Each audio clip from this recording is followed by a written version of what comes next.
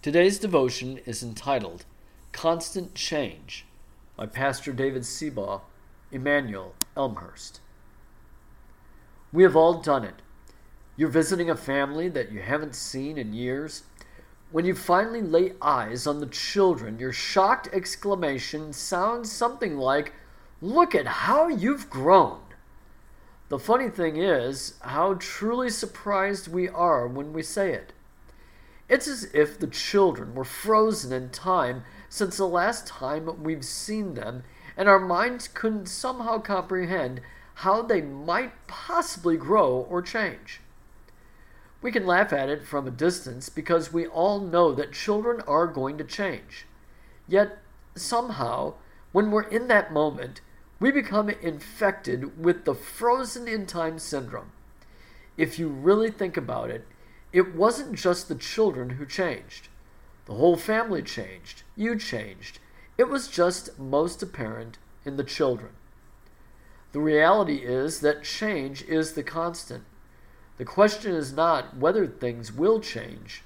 The question is, how will we adjust to the changes happening in and around us? In a world of constant change, we desire permanence, especially when things are good. Maybe it's because every change brings loss.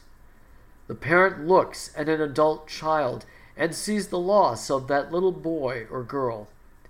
This is not to say there is nothing gained in the change, just that we experience loss. Sometimes that loss hurts, which is why so many of us naturally resist change.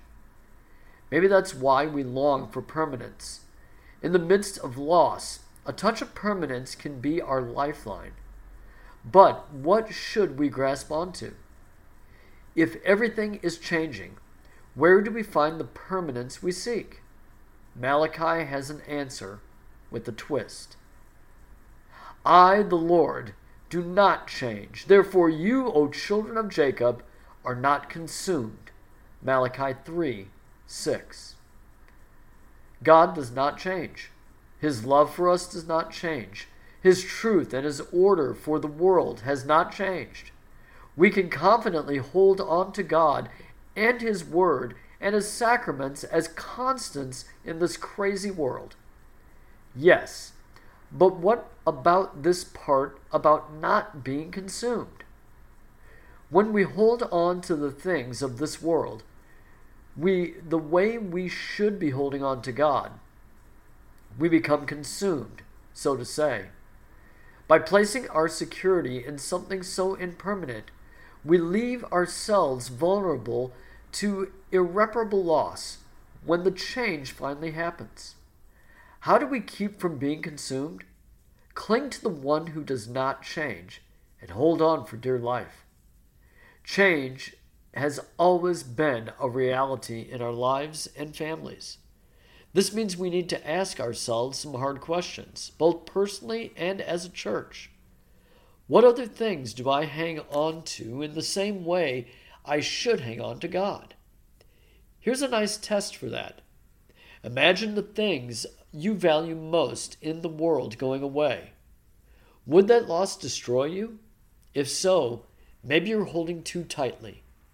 Only God deserves that kind of grip.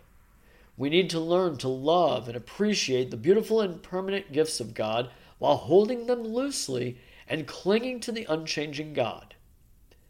Tomorrow will not be like today, but Jesus Christ is the same yesterday, today, and forever. Hebrews 13:8.